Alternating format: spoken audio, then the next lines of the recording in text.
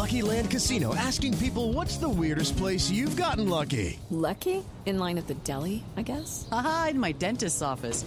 More than once, actually. Do I have to say? Yes, you do. In the car before my kids' PTA meeting. Really? Yes. Excuse me, what's the weirdest place you've gotten lucky? I never win and tell. Well, there you have it. You can get lucky anywhere, playing at LuckyLandSlots.com. Play for free right now. Are you feeling lucky? No purchase necessary. Void where prohibited by law. 18 plus. Terms and conditions apply. See website for details. This podcast contains adult themes and language, and some of the things that we discuss may be disturbing to some listeners.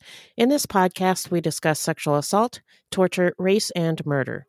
Listener discretion is advised.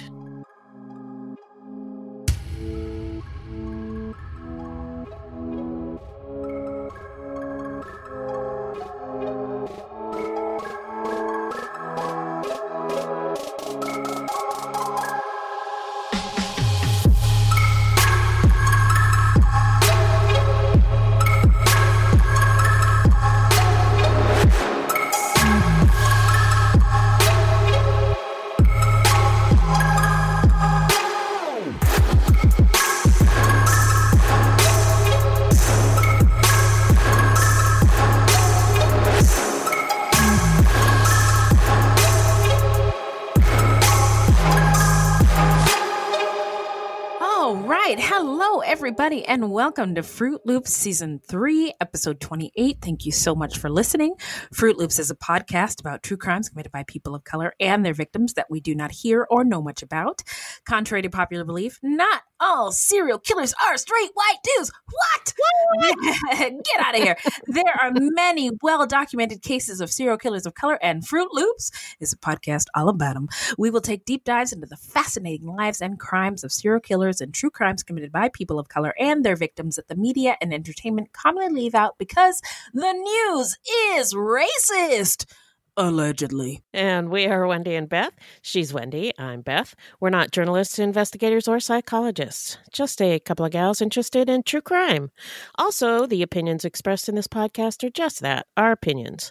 Please send any questions or comments to fruitloopspod@gmail.com or leave us a voicemail at 602-935-6294, and we may feature it on a future episode. Also, our website is fruitloopspod.com, and we use Fruit Loops Pod for all of our social media. Join the discussion by using the hashtag Fruit Loops Pod discussion or by joining our Facebook group. All of the footnotes for each episode can be found on our website. Yes, everything Beth said is true. We are not qualified to really speak about anything, but if you want to support the show, you can send us a donation on the Cash App. Just Google Fruit Loops Pod Cash App, or you can become a monthly patron through our Podbean patron page. We also have some merch for sale on our website, but if you can't help monetarily, no problem. You can always give us a 5-star review on Apple Podcasts or anywhere else you get your podcasts from. And be sure to share our show with your friends. So who are we talking about today, Beth? Today we're talking about Soua Vang, a Hmong American man who is convicted for killing 6 hunters and wounding 2 others during a hunting dispute. He's more like a mass murderer than a serial killer, but sometimes we like to cover these cases anyway, and this one is particularly interesting. It absolutely is. But before we get into it, how you doing? I'm okay. I've been immersing myself in this case for days because I found it so fascinating. So I've been kind of out of the loop. Well, welcome back to planet Earth. Thank you. Except for I'm still in this case. So yeah. We're glad you could join us. Me, I am great. I went to a quinceañera last night for a 72-year-old woman. Oh my gosh. So she was, she grew up in, I think, Jalisco in Mexico. But her family was really poor and they couldn't afford a quinceañera, so she never got one. Aww. And her daughters decided to throw her one last night. So and awesome. It was fucking dope. And I was sober. And so shout out to the Sober Curious gang out there. I mean, it was a lot of fun. Like normally it was open bar, tequila shots, free beers, all the things. And I was just really proud of myself for being responsible. And I also have to add, thank you, that I found this case so captivating. I watched the documentaries about it more than once. So I can't wait to get into it. But before we get there, we are going to dive into some listener letters. So, hello, angels. Thank you. So it looks like they delivered the bag to you, Beth. So what's in the bag? Yeah. So we got a message from Kimberly on Facebook, and she said, "I love your podcast." I've been binge listening your podcast for a few days. I'm on season 2, episode 7. You guys are the best. If I knew both of you guys in real life, we would get along fine, and I think we would. I think that's true. Yeah. So thank you, Kimberly, and hip hop air horns to you. Absolutely. You get all of them. Yes. We also got a lovely comment on our website from CCL, and she says, "I'm new to podcasts, so I feel like a real life adult now. I discovered your podcast and can't get enough. I listen to it when I'm getting ready in the morning, on the way to work, on the way home, etc. I'm super obsessed. I love that you guys get into the point and tell the story. With that being said, I'm not all the way caught up. I'm in season 2, and I don't know if you've covered it yet, but have you guys done a story on Samuel Little? More on that later. He confessed to 93 murders along with drawing pictures of his victims to identify them. Like, what the fuck? Yeah, seriously. If not, I hope you guys do. And to that I say, yes, we have heard. She says, once again, you guys are doing great. Thank you, and hip hop air horns to you. We will do an episode on Samuel Little, but we at Fruit Loops, we want to do it justice. And there's still so much information trickling in about him that we're not sure if we're ready to do it yet. Dive into it. We don't want to do a half-assed job. Yeah, exactly. Be patient, though. It is coming. So thank you, CC. Yeah. When you get some hip hop air horns. Yeah, thank you so much, CC. Yes. Yeah. Also, thank you to all of our patrons and Patreons who are supporting us. We appreciate you too as well. So hip hop air horns. To all of you. To everybody. So we don't do this every episode, but we wanted to talk about a little bit about race. So before we get into this episode, we would like to say that this is a podcast about true crime and about people of color. And true crime is difficult to talk about and hear about. And sometimes race can be the same. But both are just part of the world that we live in, and we want this to be a safe space where we can have discussions about it. And we're all learning all the time and hopefully all trying to be our best sexy selves. So remember that. If you're a part of the Fruit Loops Pod Squad.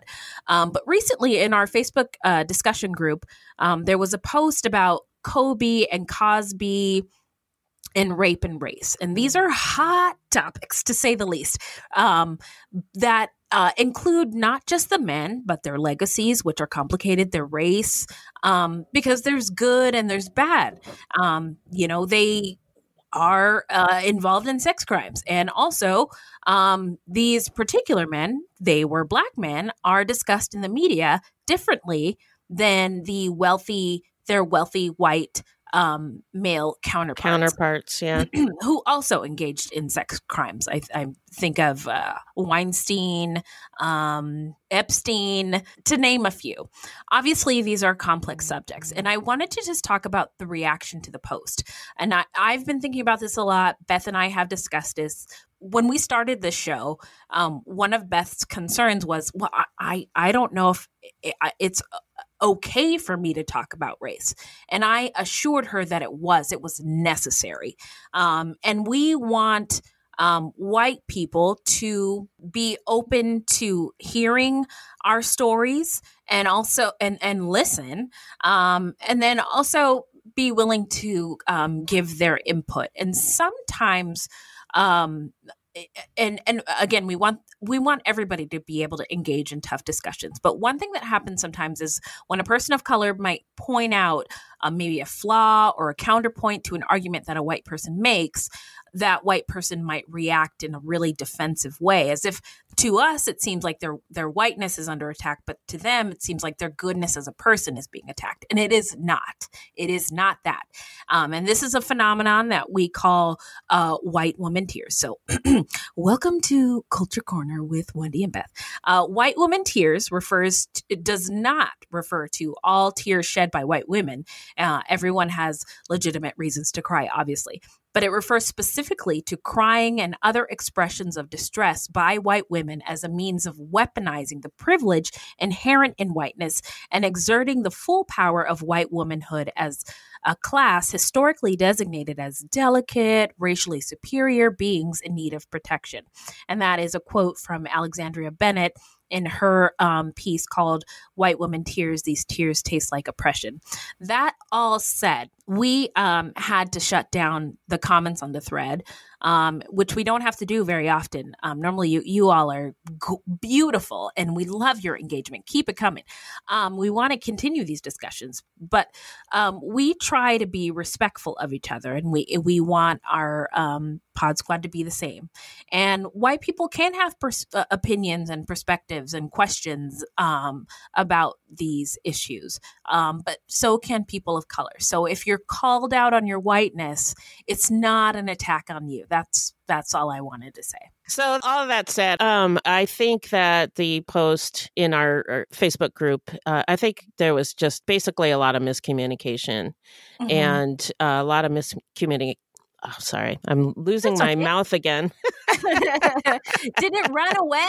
Yeah, it ran off. It's like, I don't want to talk about this. This is uncomfortable. Oh, do your white lady tears. I don't want to talk about this. Oh, God. Call 911. Okay, the show's over.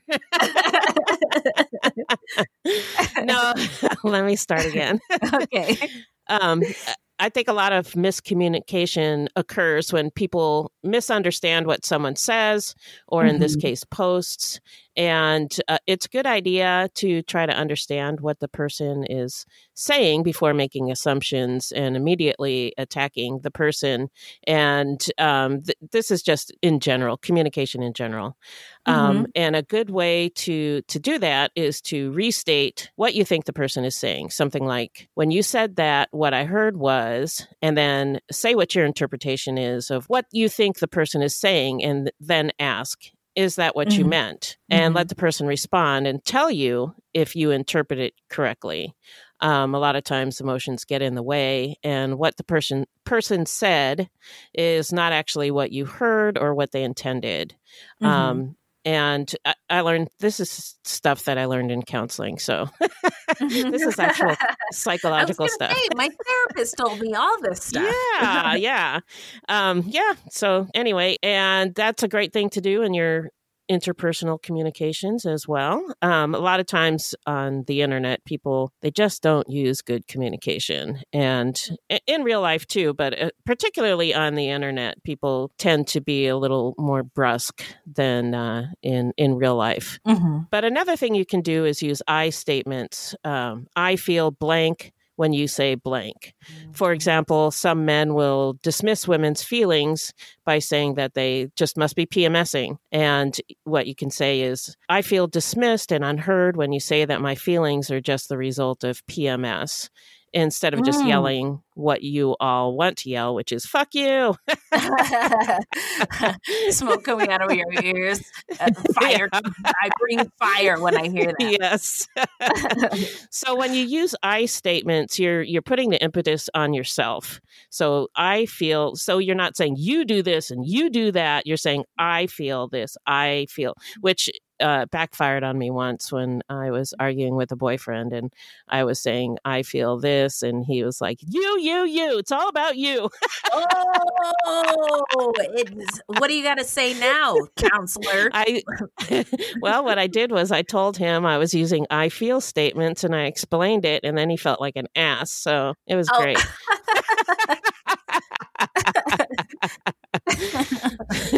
So a lot of times people don't realize that what they're saying is offensive, And a good way to tell them that what they're saying is offensive to you without going on the attack is to use I feel statements. Because once you verbally attack someone, they will, of course, immediately go on the defensive. And that's not good for effective communication. Yeah. Once the discussion gets into an attack mode, all good communication ceases, and it's just people yelling at each other. If you're really angry when someone says or posts something, it's a good idea to walk away for a little bit, not post or say what immediately comes to mind. Cool down a bit so you can respond in a way that is better for communication. I've had occasions where I've wanted to post the shit out of something and just walked away and came back the next day and was like, you know what, I'm not going to do that. Yeah. And sometimes if a person is unable or unwilling to communicate in a positive way with you, it's just a good idea to say your piece and then walk away rather than get embroiled in a shouting match that brings you both down. And what I always try to remember is what Michelle Obama said: when they go low, we go high. Yeah, no, that's all. I just did a bomb sound effect because that was fire. And the last episode we recorded, your sister was like, why don't you should have a bomb sound effect. And I was like, so you found you're one, huh? right. I found one. But yeah, no, that's all true. We just want our discussions to be healthy and also safe and make everybody feel comfortable. And when we say everybody, we really mean everybody. So everybody, yeah. We just felt that needed some addressing, and it would have been too hard to address it on Facebook and then talk about it on Twitter and then talk about it on Instagram. We thought, let's talk about it on the podcast, and we may occasionally post things about good communication just because it's helpful, not only, in our group and whatever, but also in real life. So and again, these are not like easy subjects to talk about, and we want everybody to feel welcome, right? And so, it's a challenge. Who knows? Maybe we're doing it wrong too, but we're trying. So we're trying. So we may get it wrong, but we're trying. And we welcome our listeners to be a part of the conversation on Facebook or Twitter at Fruit Loops Pod, or email us at fruitloopspod@gmail.com. Now we're going to take a quick break and get into the story for reals this time when we come back. Hey everyone, this is Stevie Richards. When I'm not doing Stevie Richards Fitness, when I am doing Stevie Richards Fitness resistance band training programs, I like to listen to my friends on the Voices of Misery podcast. They talk about literally everything and anything, some stuff that might offend you. So if you're not easily offended, don't subscribe, because they say whatever is on their minds is actually subscribe. Subscribe anyway. You might learn something, and check them out anywhere you can download and listen to your favorite podcast. And of course, check them out at voicesofmisery.podbean.com. So, Beth, now we're back. Who are we talking about again today? We're talking about Soua Vang, a Hmong American man who is hunting in Wisconsin, wandered into private land and was confronted. And then this led to Vang killing 6 and wounding 2. Right. So as Beth said, now we're going to get into the stats. It's my favorite part of the story. Mr. Vang was a Hmong American man. He was a U.S. military veteran. The crimes took place in Wisconsin on November 21st, 2004. This is around Thanksgiving, at the beginning of hunting season in Wisconsin. And he shot 8 people that day, and 6 of them died. The people who were killed, let's speak their names, rest in power, kings and queens. Robert Bob Crow II was 42. He owned a concrete business in Rice Lake. He was married. He had 3 children, and he was shot in the back. Joseph Joey Cruteau was 20, and these were all family members and close friends. Was 20 years old. That's Bob's son and partner in business. Was shot 4 times in the back. Alan Lasky was 43 years old. He was a manager of a Rice Lake area lumber yard. He was married. He had 3 children, and he was shot in the back 3 times. Mark Roit was 28, a friend of the Drew family, shot once in the head. Jessica Willers was 27 years old. And some sources said she was an ER nurse. Other sources said she was an OR nurse. Either way, she was a nurse from Rice Lake who had moved to Green Bay, and she was engaged. At the time of her death, she was shot in the back twice. Denny Drew was 55 years old, a car salesman in Rice Lake, shot once through the stomach and died in the hospital. And those who were wounded were Lauren Hesbeck, who was 48 years old. He was a manager at a car dealership in Rice Lake. And Drew was his brother-in-law, who was shot through the shoulder, which the bullet exited his back.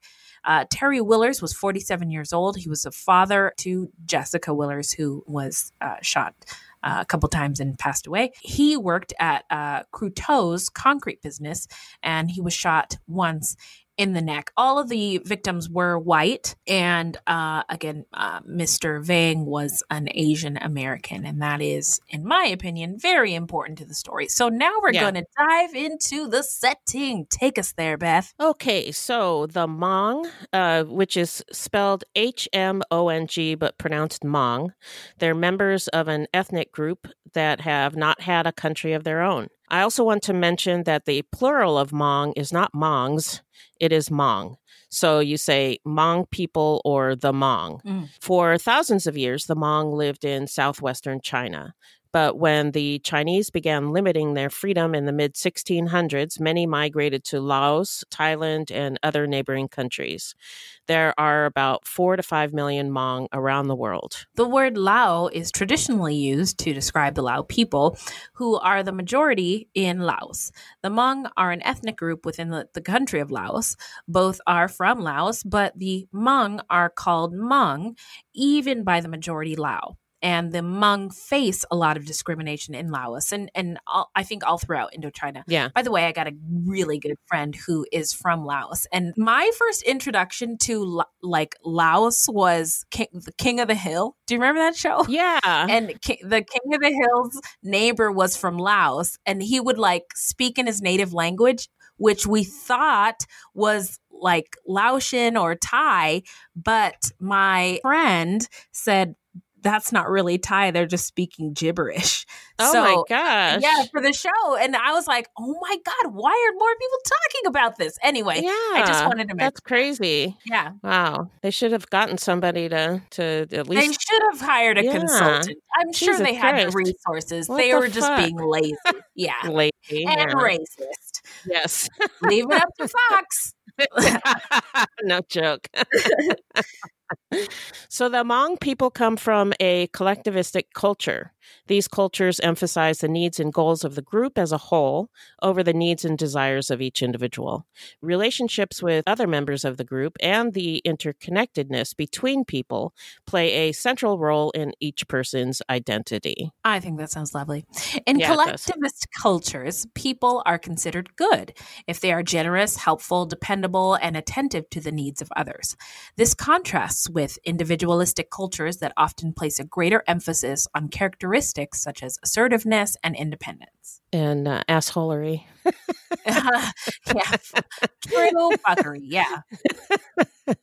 During the Vietnam War, the Hmong in Laos aided and partnered with the CIA to fight Southeast Asian communists in what is now known as the quote-unquote secret war. This alliance lasted 15 years. But after the United States pulled out of Laos, communist forces took over and began retaliating against the Hmong for siding with the United States. Thousands fled and died, and numerous refugee camps were set up in Thailand. Yeah, and I just quick shout out to United Shades of America on CNN. W. Kamau Bell did an entire episode on the Hmong people. And he interviewed a gentleman who was a child during this time, and his parents, I think, had been killed. And so he and his siblings, with a baby sibling who they had to give opioids to keep them quiet, because the Vietnam forces, if they heard a baby crying, they would just shoot and kill these children. Wow. And he talks about the terror and just the desire to get to safety. It sounds horrifying. horrific. Yeah. But many Hmong families eventually resettled in the United States, France, Australia, and other parts of the world that would take them. In the U.S., after the initial Hmong families settled in the area, they encouraged their relatives and friends to move there as well so that they could support each other. So some secondary migration occurred after initial resettlement. According to the 2010 census, California has the largest Hmong population in the United States, more than 91,000. Minnesota ranks second with more than 66,000, and Wisconsin is third with a Hmong population of about 49,000. In Wisconsin, where this story takes place, hunting is very popular, but the rules and etiquette on white American hunting that are passed from generation to generation are unfamiliar to many Hmong.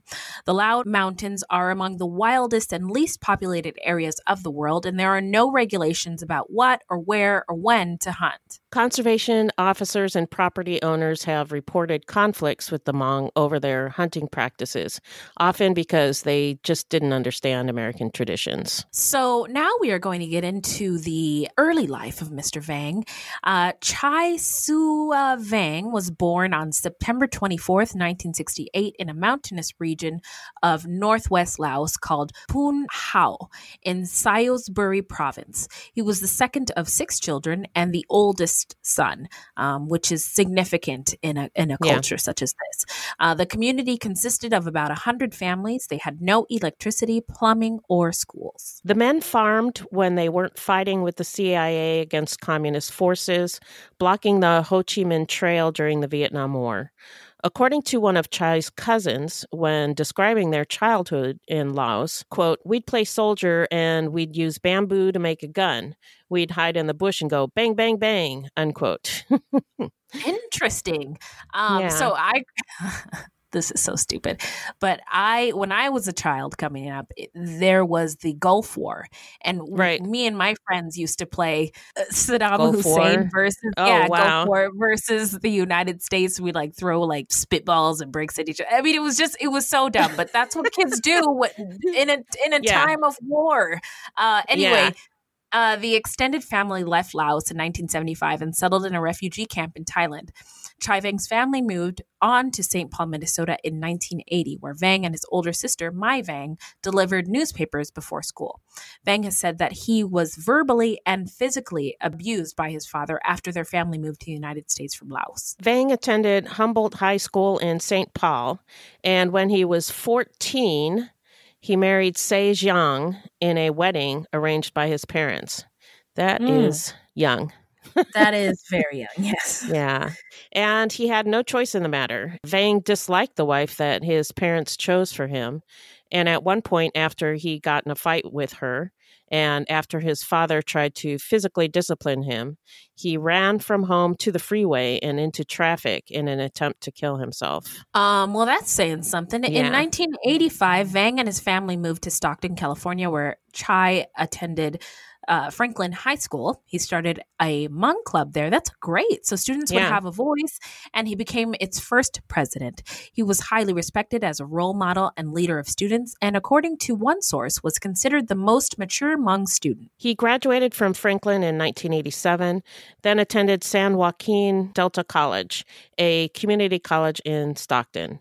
He helped provide security at the annual Hmong New Year celebration and captained the community soccer team. In 1989, Chai enlisted in the California National Guard. He spent 6 years in the California National Guard, leaving in 1995. He achieved a sharpshooter qualification badge and a good conduct medal before being honorably discharged. Between 1990 and 1995, Chai worked as a teacher's aide for disabled students and volunteered at the Lao Family Community Center in Stockton, coaching kids in soccer and karate. So I don't know if everybody knows this, but when you're in the National Guard, you're not, it's not like in the Army. You're not there all the time. So he, between 1990 and 95, he was doing these other things as well as being in the National Guard. Right. So with Lucky Land Slots, you can get lucky just about anywhere. Dearly beloved, we are gathered here today to... Has anyone seen the bride and groom? Sorry, we're here. We were getting lucky in the limo and we lost track of time. No, Lucky Land Casino, with cash prizes that add up quicker than a guest registry. In that case, I pronounce you lucky. Play for free at LuckyLandSlots.com. Daily bonuses are waiting. No purchase necessary. Void where prohibited by law. 18+. Terms and conditions apply. See website for details. From DNA testing to the Dixie Mafia, Crime Capsule brings you new stories of true crime in American history. I'm your host, Benjamin Morris. Join us for exclusive interviews with authors from Arcadia Publishing, writing the hottest books on the most chilling stories of our country's past. You can find us wherever you get your favorite podcasts or on evergreenpodcasts.com. Crime Capsule. History so interesting, it's criminal. 3 a.m., the comedy horror podcast that holds weekly gatherings around the campfire. Let me tell you what you're going to get. You're going to hear stories about demonic possessions, prison stabbings, skinwalkers, glitches in the Matrix, cult leaders, missing 411, night marchers, Operation Paperclip, Mesopotamian devil worship, and so many monsters it'll give Kanye West a runaway for his money. Pop and meme culture also aren't off topic. A camp where laughs and scares are constantly competing for first place. We're just a group of friends, trying to bust each other's balls, find the best stories, and expand the circle in the process. 3 a.m., the comedy horror podcast not for the faint or fragile of heart. Let's go. When he worked at the Lau Family Community Center, he was a mentor and a role model. And according to one source, quote, he just had a big heart for the community, unquote. That's sweet. So far sounds like a great guy. Yeah. In 1999, the Vang family returned to Minnesota for better jobs and a lower cost of living. Chai Vang's father died in 2002, and Chai made a promise to take care of his siblings. His grandfather, Nu Chair Vang, also depended on his grandson to help him.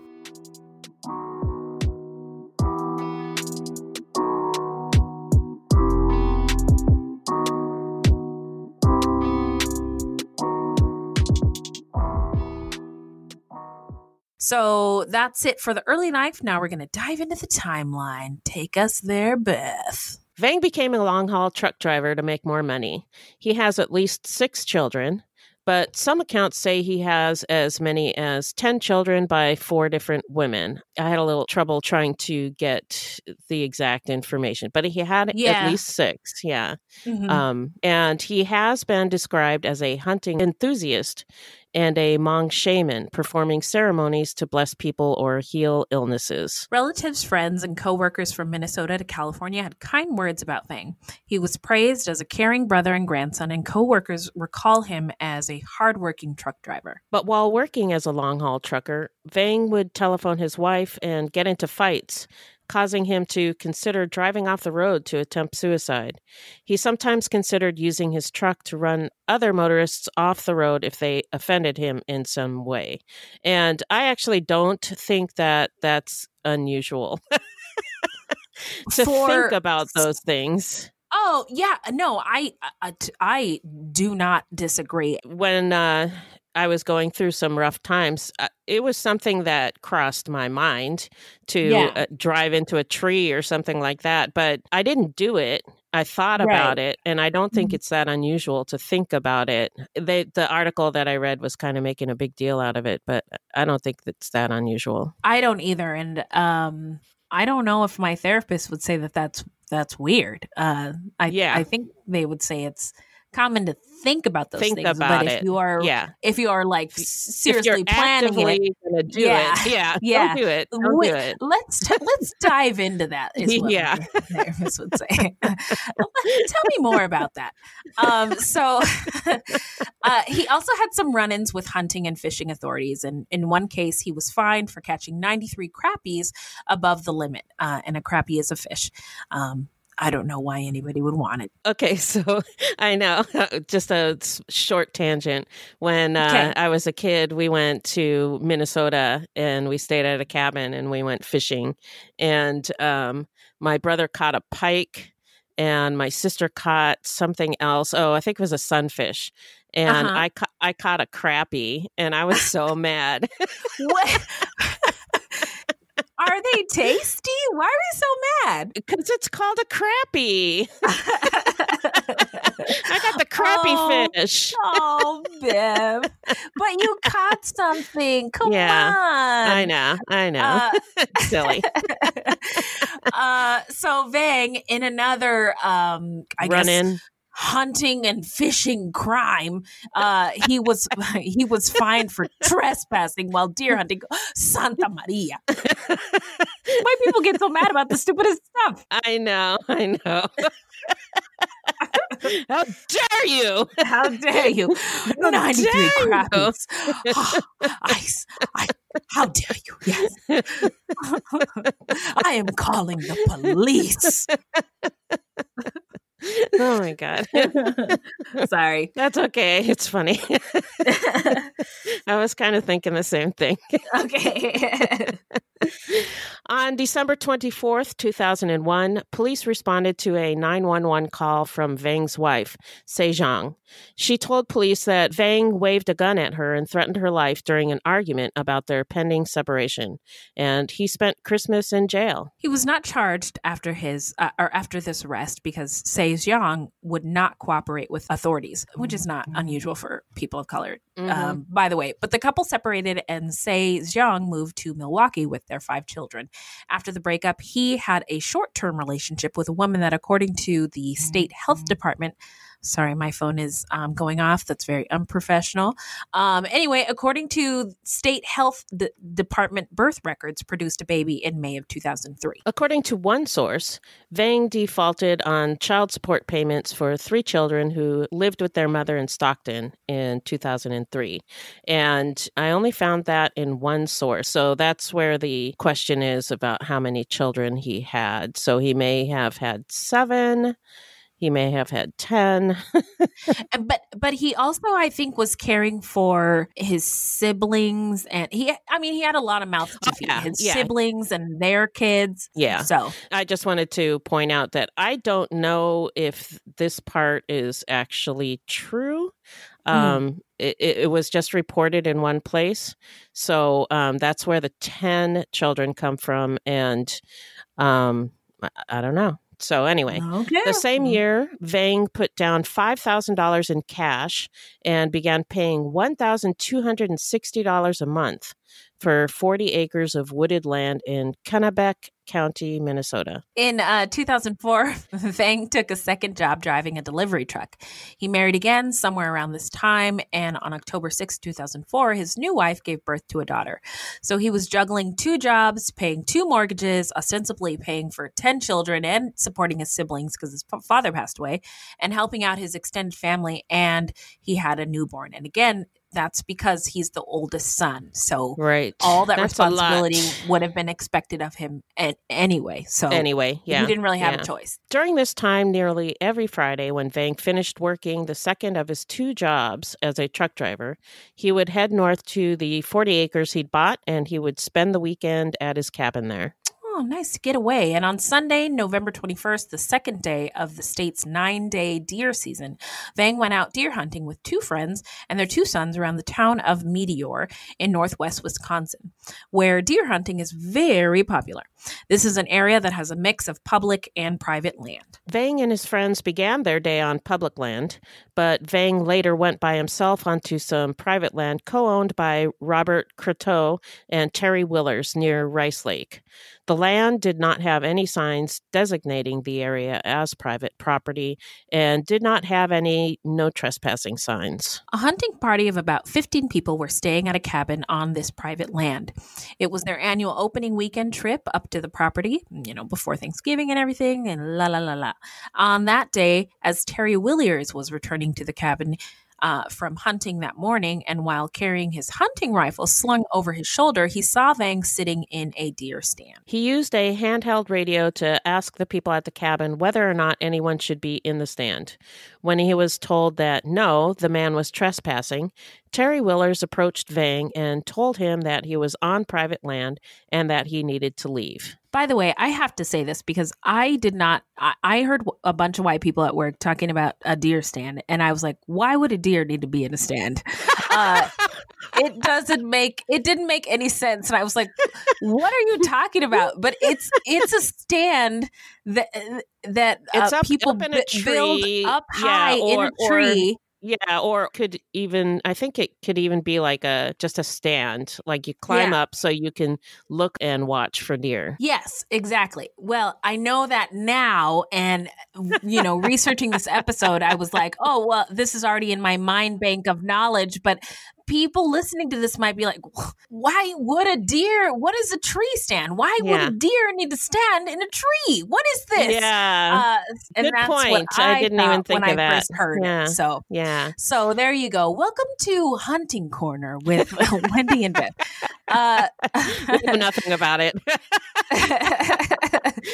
Next to nothing. We know what a deer stand is. That's about it. That's all we need to know. So Vang apologized, and after asking which way to go to get off the property, he began walking away on a trail through a forested area on the property. Willers radioed that he had found a tree rat, and some of the others thought this sounded interesting and headed over on ATVs. And I'll get to this later, but this is a person of color's worst nightmare. A gang of white people on ATVs coming at you. Straight at them. Yeah. The party, which included Robert Bob Croteau, his son Joseph or Joey, and a man named Lauren Hesbeck, then confronted Vang as he was attempting to leave. Dennis Drew and Mark Roy also pulled up on an ATV. Not good. According to Lauren Hesbeck, Bob Croteau said, "Why were you in my stand? Do you think the fuckers grow on trees? And what the fuck are you doing here? Do you know you're on private land? Get the hell out of here. If you come back, I'll kick your fucking ass." Then he threatened to report Vang to game wardens for trespassing. According to Vang, Bob Croteau used racial slurs, calling him a, quote, chink and a, quote, gook. And his son Joey blocked his way so he could not leave. At the same time, Lauren Hesbeck also approached, and Dennis Drew and Mark Roy jumped off of their ATV. So they're coming at him with ATVs. They're blocking his way, and they're yelling these racial slurs at him. And by the way, I heard these white guys talking at the trial in the documentary, and they were like, they admitted that there were racial slurs that were hurled, but they were like, that shouldn't be enough to warrant killing somebody. And maybe it's not, but I'm just thinking, when I hear somebody say the N-word, I want to rip this person's face off. And it just triggers something in you. And you knowing the history of these words, people died in the midst of having these racial slurs hurled at them. That's why it's so triggering and frightening. So anyway. The one of the documentaries that I watched, they were talking to this guy, I think he was Hmong, and he was describing how he was just in his car and some people started yelling those things at him. And he's like, I wanted to kill them. I just, it was like a visceral feeling, like you're just so angry. And I know we've talked about this before and just how like your temperature just jumps and you're just like so angry. Yeah. It's a form of racial violence. And it may not, it doesn't have to be physical, but it is still violent. Right. So at this point, Vang felt threatened. Obviously, one of the men grabbed his license tag, which was displayed on his back, and then read it aloud a few times as Terry Willers wrote it down in the dirt on the ATV. Hesbeck later admitted that Vang was cursed at and that Joey Croteau did at one point block Vang from leaving. According to Lauren Hesbeck, after this, they turned and started to leave, but he stopped Bob Croteau, saying, quote, something was wrong. Terry Willers had begun walking through the woods toward the cabin while the other men turned the ATVs around to head back to the cabin. Hesbeck said that he looked back and saw Vang about 20 to 30 yards away with his back turned, doing something with his firearm, and then saw the scope on Vang's gun drop off. But according to Vang, as he was making his getaway, he kept looking back because he was afraid they were going to do something to him. Makes sense.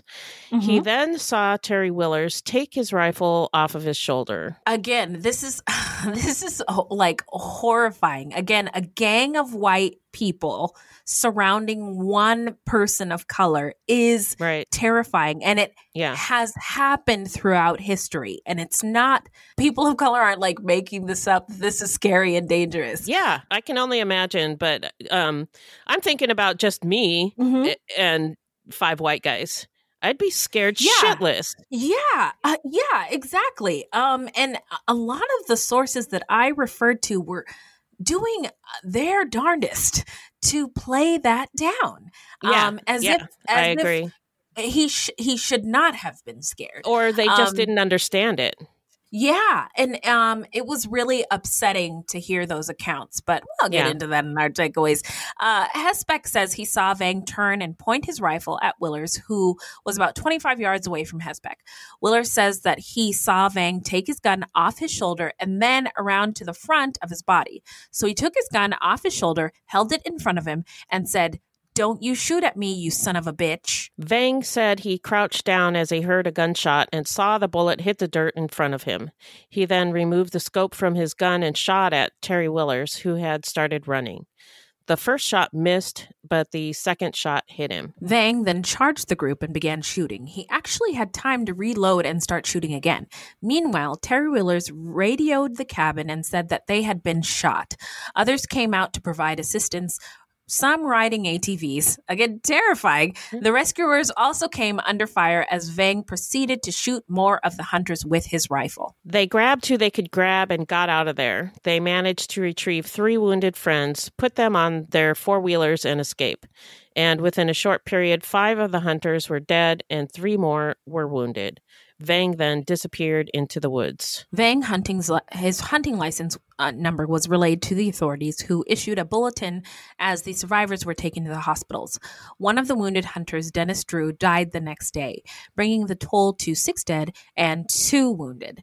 So now we're going to get into the investigation and the arrest. Hit it, Beth. Vang waded into the woods, lost, and several hours later, he ran into 2 hunters and asked for help. They took him to a game warden who recognized his hunting license tag. The game warden said that, quote, he was very calm. He didn't say anything. And police said Vang was cooperative. He was placed in custody and his bail was set for $2.5 million. People talked about being mystified that a dispute over a deer stand, which is not uncommon in the intensity of Wisconsin's brief hunting season, could become so bloody. And the shooting incident attracted nationwide attention and sparked controversy. This is probably where most people were, in terms of media and the zeitgeist, introduced to Hmong people nationwide. Because of Vang's background as Hmong immigrant from Laos after the incident, Hmong were discriminated against. Well, they already were, but now more. Yeah. Now there's more. Yeah. There were many accusations of racism. Many claimed that either Vang or the white shooting victims was the target of a hate crime. Among the incidents that are attributed to crimes toward the Hmong community due to the events are arson, when a former home owned by Chai Soua Vang was burned down. Someone spray painted killer on 3 Hmong homes in Menominee.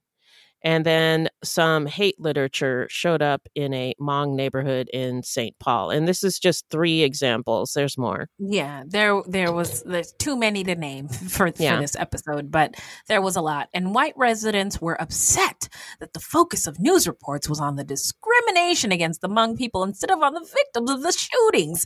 This included a circulation of bumper stickers that said, "Save a deer, shoot a Hmong." Oh my God. And to his credit, the son of one of the victims said he was disgusted by these bumper stickers. Well, as am I. There's That's that. Yeah, sick. there's that. Yeah. Yeah, that is sick. So this is a tangent, but interesting. The article that talked about the bumper stickers compared it to an event called the Wisconsin Walleye War, in which the Ojibwe began asserting their hunting and fishing rights in their former territories.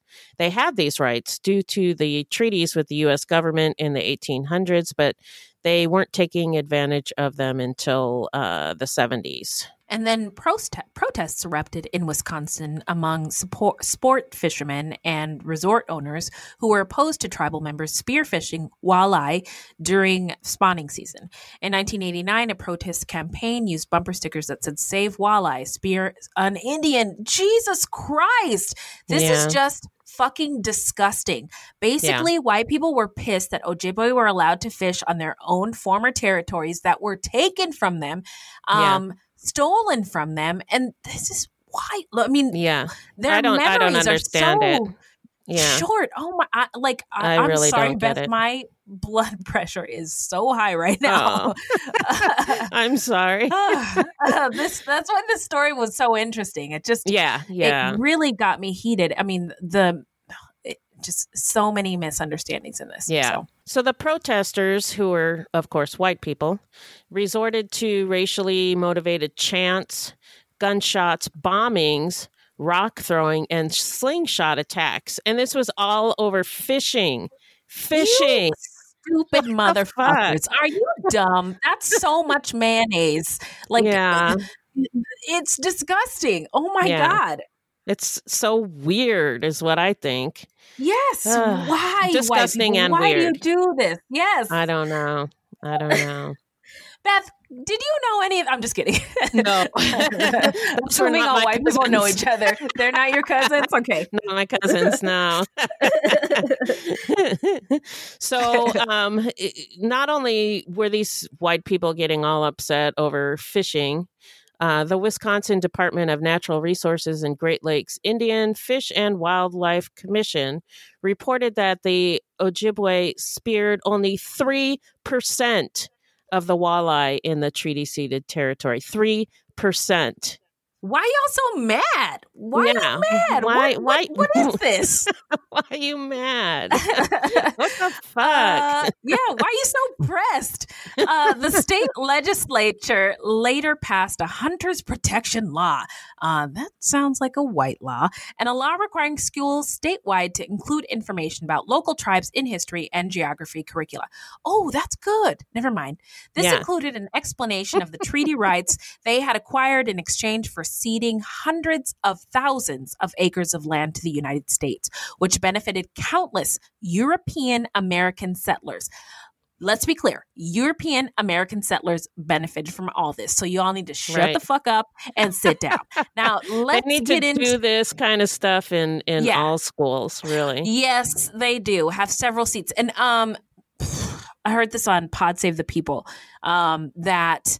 these companies that manufacture and edit and write these textbooks, these history textbooks that in theory go out to all of the public schools in the nation. The states have the right to edit them and cater them to the history that they want told. And so it's whitewashing upon whitewashing upon whitewashing of the history as the states want it to be told. That's and so up. There's that's a big reason why none of us learned all this stuff when we were kids, and our kids aren't learning it to this day. So teach your kids. Teach your kids. Yes, I tell my kids that all white people are I'm just kidding. No, I don't.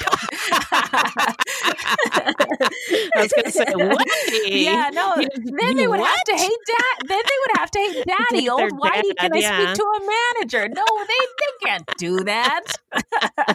So anyway, now we're going to get into the trial. So hit it, Beth. The trial of Soua Vang began Saturday, September 10th, 2005 in Sawyer County Courthouse. 14 jurors, 10 women and 4 men, all white, were selected from Dane County, Wisconsin, and bused 280 miles northwest to Sawyer County, where they were sequestered. I think that's very significant that they were all white. All white. Because there is a lot of cultural competencies that are necessary in order to unbiasedly weigh the facts in this trial. And this, I heard people praising the job that the jury did, and they really were not capable of doing justice if they were in fact all white and none all of white. them were Hmong. So anyway, Vang told the jury that during the incident and he testified during his trial, he was scared and confused, that he wished it wasn't happening, but that he began firing only after another hunter shot nearly hit him. Willers and Hesbeck claimed that no one in their group had pointed a gun at Vang before he opened fire, but I don't know if that's really true. Yeah. Willers and Hesbeck said that only one shot was fired at Vang by Hesbeck after he was already wounded and while some of his friends lay mortally wounded on the ground. But Hesbeck later admitted on the stand that he told his wife that he thought Willers had shot at Vang. Mm-hmm. Vang detailed for the jurors how the other hunters approached him and how he responded by shooting each one. He recounted how he killed each victim using his hands and arms to imitate firing a rifle, which might be shocking to a juror. And also, English is not Vang's first language. So just throwing that out there. Yeah. When questioned, Vang said that 3 of the hunters deserved to die. Bob Croteau, Joey Croteau, and Alan Lasky. He also said that Willers and Hesbeck deserved what they got. Vang's attorney attempted to clarify Vang's statement that 3 of the men deserved to die, saying that it was due to a language barrier and that what Vang meant was that the 3 men's behavior contributed to the situation that led to their deaths. And I also wanted to say that I think a lot of his mannerisms and the way that he spoke probably affected the jury, and some of it was probably cultural. I think so. Yeah. So 100%. I was watching one of the documentaries, and I don't know if this is cultural or not, but I'm assuming so. Some of the people would be talking about, the Hmong people would be talking about something horrible that happened, and they'd be smiling. And, it's not something we as Westerners do, but it could be just part of their culture. And we would read that as like, oh, that's a weird way to talk about that. But that's probably just part of their culture. They would say things with a smile on their face for whatever reason. We don't understand it. Right. Yeah. No, I thank you for saying that. I think that's absolutely true. And it's unfortunate that the case wasn't made for that, to sort of lay down the groundwork for like a cultural competency. Cultural corner. Yeah. The juries needed a culture corner. We should have been there with the defense attorneys. In order to make this fair, because a bunch of white people from Wisconsin, no offense, Wisconsin, but this ain't it. And I know people have praised this jury for doing a good job, but I really do think that they were inadequate. But on September 16, 2005, Soua Vang, was found guilty of all 6 charges of first-degree murder and 2 charges of attempted murder. And on November 8th, 2005, he was sentenced to 6 consecutive life terms plus 70 years. Wisconsin does not have a death penalty, so he will spend the rest of his life in jail. So now we're going to get to, where are they now? Take it away, Beth. Citing safety concerns in 2006, Vang was moved from the Dodge Correctional Institute in Wisconsin to the Iowa State Penitentiary in Fort Madison, Iowa. At least one source says that he is now being housed at the Anamosa State Penitentiary in Iowa, but the correctional departments are being cagey about exactly where he is located. By the way, speaking of prison population, so there are, turns out, a lot of prisons in the Midwest, in Wisconsin and Iowa, that house a lot of people of color.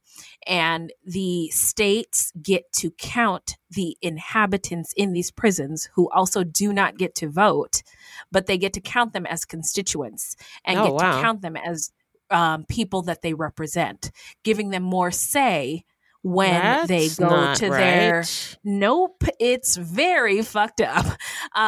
So I just wanted to point that out there. He's in prison. He's in Iowa, and we might not give that a second thought after listening to this episode. But these prisons in Iowa with these individuals who are counted.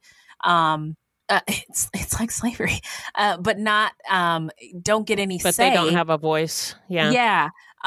Is really, really messed up. So vote. Anyway, many in the Hmong community believe that Vang did not get a fair trial. They believe that Chai Vang was shot at, that he defended himself, and then was brought to trial in front of an all-white courtroom. A lot of snow in that building with an all-white jury, and that he was convicted because of that. Don't disagree. Don't disagree either. In 2007, Cha Vang, not a relation, he was 30 years old, a Hmong American and father of 5, was murdered by James Nichols, 28, a white man, while hunting squirrels in Marinette County. Vang had a wooden stick in his clenched teeth, and his body was hidden in a depression covered with log and other debris. An autopsy indicated that he had been hit by a shotgun blast and then stabbed 5 times. Nichols was convicted of second-degree intentional homicide, hiding a corpse, and being a felon in possession of a firearm. He was sentenced to 69 years. And by the way, I just wanted to point out that in all of the documentaries that I watched, this case was also brought up, like to sort of contrast the situation that a white person can get in trouble for killing a person of color, but it sort of felt like I read it. Oh, I felt like it wasn't like to excuse no, that's not how I read it. The racism. How did you read it? I read it that it was like a hate crime, almost like in retribution. Yes, I did read it that way too, but I also felt like the documentarians wanted to include this in there to also say we do know how to carry out justice. When somebody I guess gets you could read it that way. Fairly. That's how I read it. But I don't disagree with your reading of it. Right. Yeah. I was horrified. Yeah. When I found out about this, I was horrified. Like, oh my God. Mm-hmm. Like this guy just killed this guy for no reason. And I don't know. It's crazy. Yeah, stabbed him 5 times. What the fuck? Yeah. So after the murders, the Wisconsin Department of Natural Resources conducted outreach sessions for Hmong and other hunters to review laws and regulations regarding hunting. They set up a booth at the Hmong New Year's Festival in Green Bay. They have also been working to help Hmong hunters get more involved in traditional white-dominated outdoor groups such as the Wisconsin Wildlife Federation. I'm not going to that meeting. I read that group has, well, I don't know about now, but when the article was written, they were all white. No people of color in it at all. A lot more snow in Wisconsin. It's not just the kind that comes out of the sky. It's the people too. In 2002, Ka Yang Vu, a Hmong American, became the new diversity outreach coordinator for the Department of Natural Resources Bureau of Law Enforcement, where his goal was to promote cultural harmony and to create a diverse and inclusive conservation community. Quote, I am reaching out to all ethnic groups and communities to let them know the partnership that we at the DNR would like to build with them, he said. And in 2015, Vu became the first Hmong American to be hired as a conservation warden in the state. So making some progress. Yeah. Anyway, now we're going to get into what we think made Mr. Vang snap and also our takeaways from the story. So what do you got, Beth? So according to an article on Very Well Mind, quote, when people in collectivist cultures are faced with stress, they are less likely than those in individualistic cultures to talk about their problems with loved ones. Research from 2010 suggests that people from collectivist cultures are more reluctant to discuss stressors with people they are close to out of concern for potentially negative relational consequences. Since they're thinking about the group, they don't want to bring it down. Yeah. So instead, people often seek out what is known as implicit social support, which involves spending time with supportive people without actually addressing the source of the stress. And Mr. Vang, he had a lot of stress. Yes. It sounds like he dealt with racism from day one in Laos and then in the United States. His family were refugees, which is hard. And you know how our country treats refugees? Like crap. Yeah. They moved around a lot. He was married as a teenager, 14 years old. Holy shit. Yeah. I still can't get over that. Anyway, started having kids. That's very stressful. Later, he had all these kids and families to provide for. And it sounds like all he wanted to do was hang out in the woods and hunt. And in one of the documentaries, his sister said that she asked him, why do you like hunting? And he said it made him feel free. So that's why he liked it. That's beautiful. Yeah. He really stretched himself financially when he bought the 40 acres of land. That was a big mortgage. And he had to take on 2 jobs. Then he had another baby and a new wife to take care of. And I was surprised he didn't crack sooner. Yeah. Yeah. He was under a lot of pressure. Yeah, a lot of pressure. And I don't know exactly what happened that day. I mean, there's differing accounts. But I think he just snapped when he felt threatened. And like you said, there was a bunch of them and only one of him. And they were using racial slurs. And I think he just lost it. And the hunters denied that they shot at him first, but I don't know. They might have just shot at him to scare him off, but it backfired. Yeah. And my understanding was that there was no forensic evidence because they didn't check for forensic evidence to see who fired first. Yeah, they did say that they couldn't prove anything about if he had fired first. So they couldn't prove it one way or the other. It was a he said, she said type of situation. So, but Greetings from Evergreen Podcasts. We're rolling out a listener survey and we want to hear from you. The information in the survey will help us gather statistics and in turn make our shows more appealing to advertisers.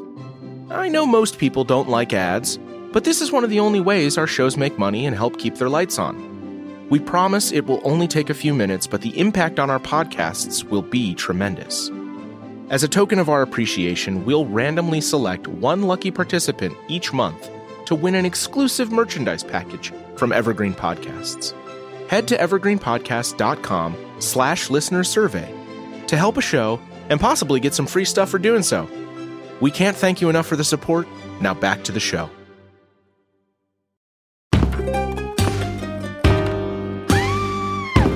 Hi, I'm Sean McCabe. And I'm Carrie McCabe. We are, well, married, obviously, but we're also obsessed with the darker side of things. True crime stories, alien abductions, poltergeists. If it leaves you scratching your head and keeping those lights on at night, we want to hear about it. That's why we host the podcast, Ain't It Scary, with Sean and Carrie. Every week, we bring our listeners a true story guaranteed to send chills down your spine. From history's most brutal serial killers to the mystery of spontaneous human combustion. Yep, lots of these stories leave unanswered questions behind, and you'll get to poke through the rubble of the evidence with a hardened skeptic and someone whose mind is more open to fun. Yeah, that's what I was gonna say. You can find Ain't It Scary with Sean and Carrie wherever you get your podcasts, and on social media at Ain't It Scary. Come play with us. I wouldn't be surprised if they had shot at him. As far as the trial is concerned, like I mentioned earlier, his demeanor and some of the things that he said and did on the stand didn't help his case. So I think it was a mistake to put him on the stand. We've talked about this before. I don't know why he was put on the stand. Sometimes the defendant insists on telling their story. But usually in this type of case, the attorney doesn't want them to go on the stand. Right. So Because you'll get killed on cross-examination by the other side. Right. And he did. And so I think that was a mistake, especially when he said that some of the victims deserved to die. And I don't know if he actually meant that they deserved to die, or he meant that what they did caused him to do what he did, and that's why they died. I don't know. But it didn't help his case at all. But no, I also think it was a big mistake for those hunters to confront him like they did. I don't think I absolutely do not think this would have happened if they had not confronted him so aggressively. And I doubt that they would have confronted a white man in the same way. And And as I was researching this story, I kept going back and forth. I could see both sides, and I think both sides were in part to blame. It was overkill. Vang did not have to charge the group and shoot so many people, although after I wrote that, I was like, maybe he thought he did, because if he didn't, they'd come after him. So I don't know. And more of them kept coming. It's tough. So, like I said, I kept going back and forth on it, but I think both sides were to blame. Yeah. I was struck by how we talk about racism and white supremacy now. Like, we have a lot more voices speaking out about it. We have better language, and we have more information to sort of have better conversations about it. And that will only continue over time. But when Vang took the stand and described essentially a mob of white guys on ATVs, and more of them kept coming, that is a person of color's worst nightmare. And I mean, I just think of like all the movies that I've seen where there's a mob. There's a mob. Like there's a black guy at the convenience store. We gotta go get him. Let's get him. Going to go Jesus buy gum. Christ. Why What the fuck? I mean, we've seen it so many times, and it plays out in movies that way. But it plays out in movies that way because it has happened in real life so many times. Yeah, and I personally, think that would have been terrifying. Yeah. Yes. I mean, I don't know if I've mentioned this on the show before, but my African-American family is from Arkansas, and my grandparents left after somebody got lynched, and they just packed up and left the next day. It's very scary. Yeah, we're out of here. And I know that you can die at the hands of a drunk white mob, whether they have guns or not. Yeah. It's just and dangerous. These people had guns. These people had guns. So yeah, it's fucking scary. And they don't need a gun to knock you out and string you up on a tree. There was such an effort by white Wisconsins to say that this wasn't about race. And I just think that is absolute fucking bullshit. They missed the point. Yeah. Yeah, completely. And they just refused to see. They just wanted to remain blind. And I think that Vang was acting in self-defense. I do think he might have gone overboard. I think that's fair to say too. Both things can be true. I don't think anybody deserves to die at the hands of another human, but I believe his story, and I think that the jury got it wrong. I think all of the lawyers got it wrong, and that I wonder if he had another trial with more cultural competent jurors, including more Hmong people, one or two on the jury, that I think the outcome might have been different as far as his fate is concerned. So yeah, I agree.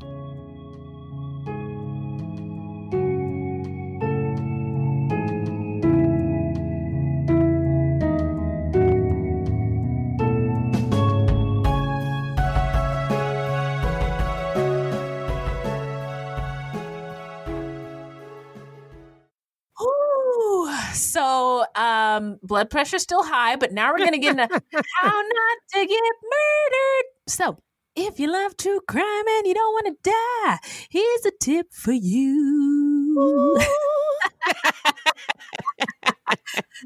So, hit it, Beth. This segment is not intended to be victim blaming. We thought of this segment because I read somewhere that a lot of people listen to true crime because they want to know what they can do to be safer. This is not meant to blame the victims. It's just learning from other people's experiences. Sometimes we have no suggestions for a particular episode and we'll just offer up generic tips. And that is one of those times today. We have no suggestions for this episode. We're just offering generic tips. And this comes from one of our listeners in our Facebook discussion group, Tristan. Tristan, you're a fucking fire. Shared some fire-ass tips for runners.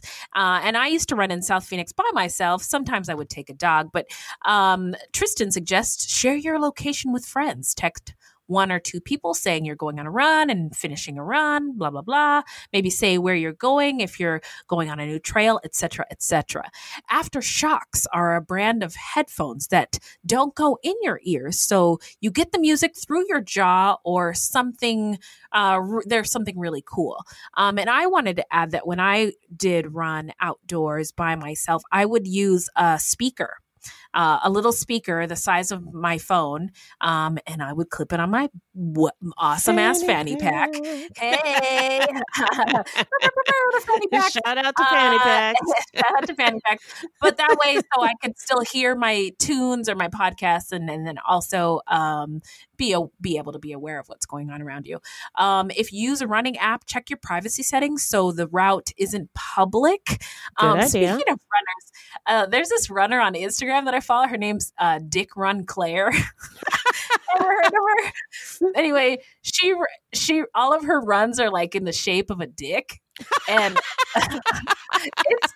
it's like, oh my God, how does she do that? And she always includes like the balls and the scrotum and the like tip in her trail. It's like, how does she do that? Anyway, it is very creative. Very fun. Anyway, so but her runs are public, but you don't need to make yours public. Especially if you are running like to and from your home, right? You don't want people to know like where you stay at and stuff. Also run with mace or a personal alarm. Good tip. And try not to take the same route every day. Mix it up so people don't learn your habits, especially if you run alone. And also join a running group if you're new to an area, and then you get to meet some running buddies. So thank you so much, Tristan. Good tips. Yeah, thank you. Great tips. So extra, read all about it. Fruit Loops News has some updates for you, and we're going to shout it. So, Beth, hit it. So police say that a string of random murders on the west side of San Bernardino that began last summer are the work of one group of men who stalk their victims at night in a light-colored sedan. 7 people have been shot, 5 of them dead, including a toddler, in 4 shootings that the cops say are gang-related. All of the victims were shot in their cars or as they tried to get away from their vehicles. And the Daily Beast has dubbed the perpetrators as a quote-unquote serial killer gang. Oh my God, that's terrifying. Yeah. The first killing occurred around 2 a.m. on August 17th when middle school teacher Nancy Magana, 25, was shot through the driver's side window of her pickup truck while she was parked with her boyfriend and son. Surveillance video shows a group of men in a light-colored sedan parking in a nearby lot when 2 men exited the vehicle and, without a word, one of them pulled out a weapon and shot Magana. Oh my God. Yeah. The police said that no words were exchanged between Magana and the people in the vehicle before the shooting started. Someone just walked up from the car, opened fire on the driver's side, striking her through no fault of her own. She was just sitting there with her boyfriend. And her son. Yeah, Jesus. Yeah. The next victims were an unidentified man and his 2-year-old daughter, shot in a red Toyota Camry, a mile from where the Magana murder was, just before 7 p.m. on September 14th. The man survived, but his daughter did not. 2 years old. Oh, my God. Just before 6 a.m. on January 19th, police found the body of Lemon Hamilton, 24, in a West San Bernardino street. He'd been shot by a group of men in a car.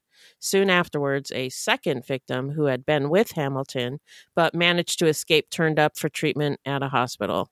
Police believe this incident was a gang-related shootout between the two parties. So it's a gang, there was a shootout, but these other ones were just the people just minding their own business. I also think police, when they're like, we don't know what this is, let's just call it gang violence. Call it a gang-related shootout. Yeah, like, when you get, like, all your mail and you get bills and stuff, and you're like, I'll just put this in the miscellaneous. Worry about it later. I don't know what this is, but yeah. This is gang violence. Yeah. This is miscellaneous. So 2 days after that incident, the body of Israel de la Tour, 24, was found next to the driver's side of his black 2007 GMC Yukon in another West San Bernardino street. A man who had been with de la Tour was also found dead nearby, gunned down, the police believe, while he was trying to get away. Oh my God. Surveillance footage released by police again shows the gunman being dropped off by a group of men in a car and then fleeing the scene in a getaway vehicle after the murder. The San Bernardino Police Department has asked for help. Interim Police Chief Eric McBride said, there are people out there that saw these homicides, saw these shootings, that saw what happened, and we need those folks to come forward. Well, Fruit Loops Pod Squad, we need you to come forward too. If you see or know anything in San Bernardino going on, report it. If you see something, say something. Yeah. But if it's just white, black kids selling water or barbecue, leave them alone. You don't need to leave them alone. But if it's something serious, in a light-colored sedan shooting people, you might want to report that. Yeah. Oh my God, this is a terrifying story. I know. Thank you for bringing it to our attention. And you're welcome. Enjoy the terror. Yes. Oh my God. My blood pressure is so high, Beth. I don't know if I'm going to even make it through this evening. Oh my goodness. I do apologize. So that has been Extra Fruit Loops. Read all about it. We got a news story. Go ahead and shout it. Now we're going to dive into some, the shout out portion of our show where we shout out any content by people of color or about people of color or any true crime goodies. So looks like you've got a doozy, Beth. Well, I just wanted to recommend 2 documentaries related to this episode. I watched them both because I was fascinated by a lot of the facets of this story. So the first documentary is called Minnesota Remembers, America's Secret War. And the second is The Hmong People and the Secret War. And we'll put links in our show notes. The story, like I said, is fascinating. And I did not know anything about the Secret War before we started researching this episode. And I also feel like there's a feature-length film in there about the Hmong crying to get out. So if you're a screenwriter or a filmmaker, I urge you to look into it. There are so many personal stories that you could take a deep dive into. Yes, please do. Go check all of those out. I watched them as well. Some of them I watched twice because they were so good. Thank you very much, Beth. Oh, I'm so sad the show is over. But in the meantime, where can the people find us? Our website is fruitloopspod.com. Our Facebook page is Fruit Loops Pod, and our discussion group is Fruit Loops Pod Discussion on Facebook. We are also on Twitter and Instagram at Fruit Loops Pod, and links to our sources will be in our footnotes. If you want to support the show, you can send us a donation on the Cash App. Just Google Fruit Loops Pod Cash App, or you can become a monthly patron through our Podbean patron page. This will help us pay for things like our website and pod hosting. There's no minimum and no commitment. Even $1 would help.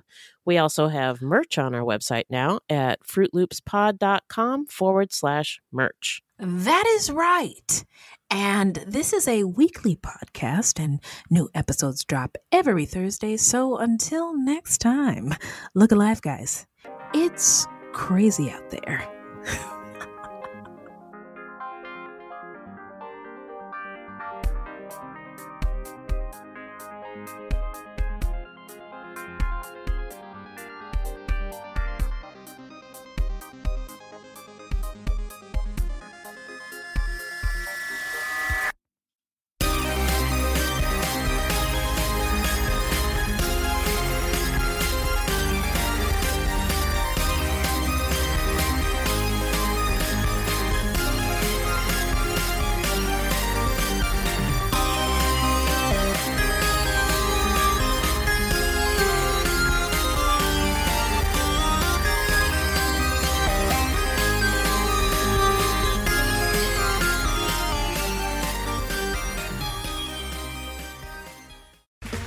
Okay, round two. Name something that's not boring. A laundry? Ooh, a book club. Computer solitaire, huh? Ah, oh, sorry, we were looking for Chumba Casino. That's right, ChumbaCasino.com has over 100 casino-style games. Join today and play for free for your chance to redeem some serious prizes. ChumbaCasino.com.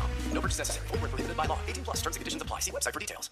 My name is Bill Huffman, and I am a former Cleveland news producer, and I am now the host of the podcast, Who Killed?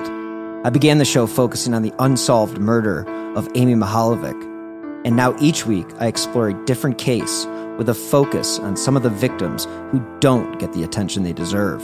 I have a deep catalog of over 225 episodes, so there is a guarantee there will be something for you.